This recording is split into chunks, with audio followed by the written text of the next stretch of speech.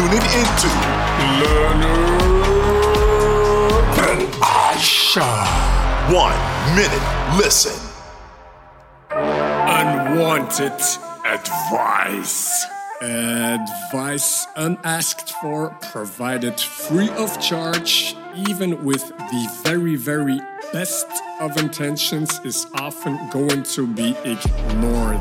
If you see a loved one about to make a mistake, one that you've already made in the past, it's often hard not to try to warn them or provide them with advice. And I, for one, wonder, is it not my moral duty to let them in on ways on how I coped with those circumstances?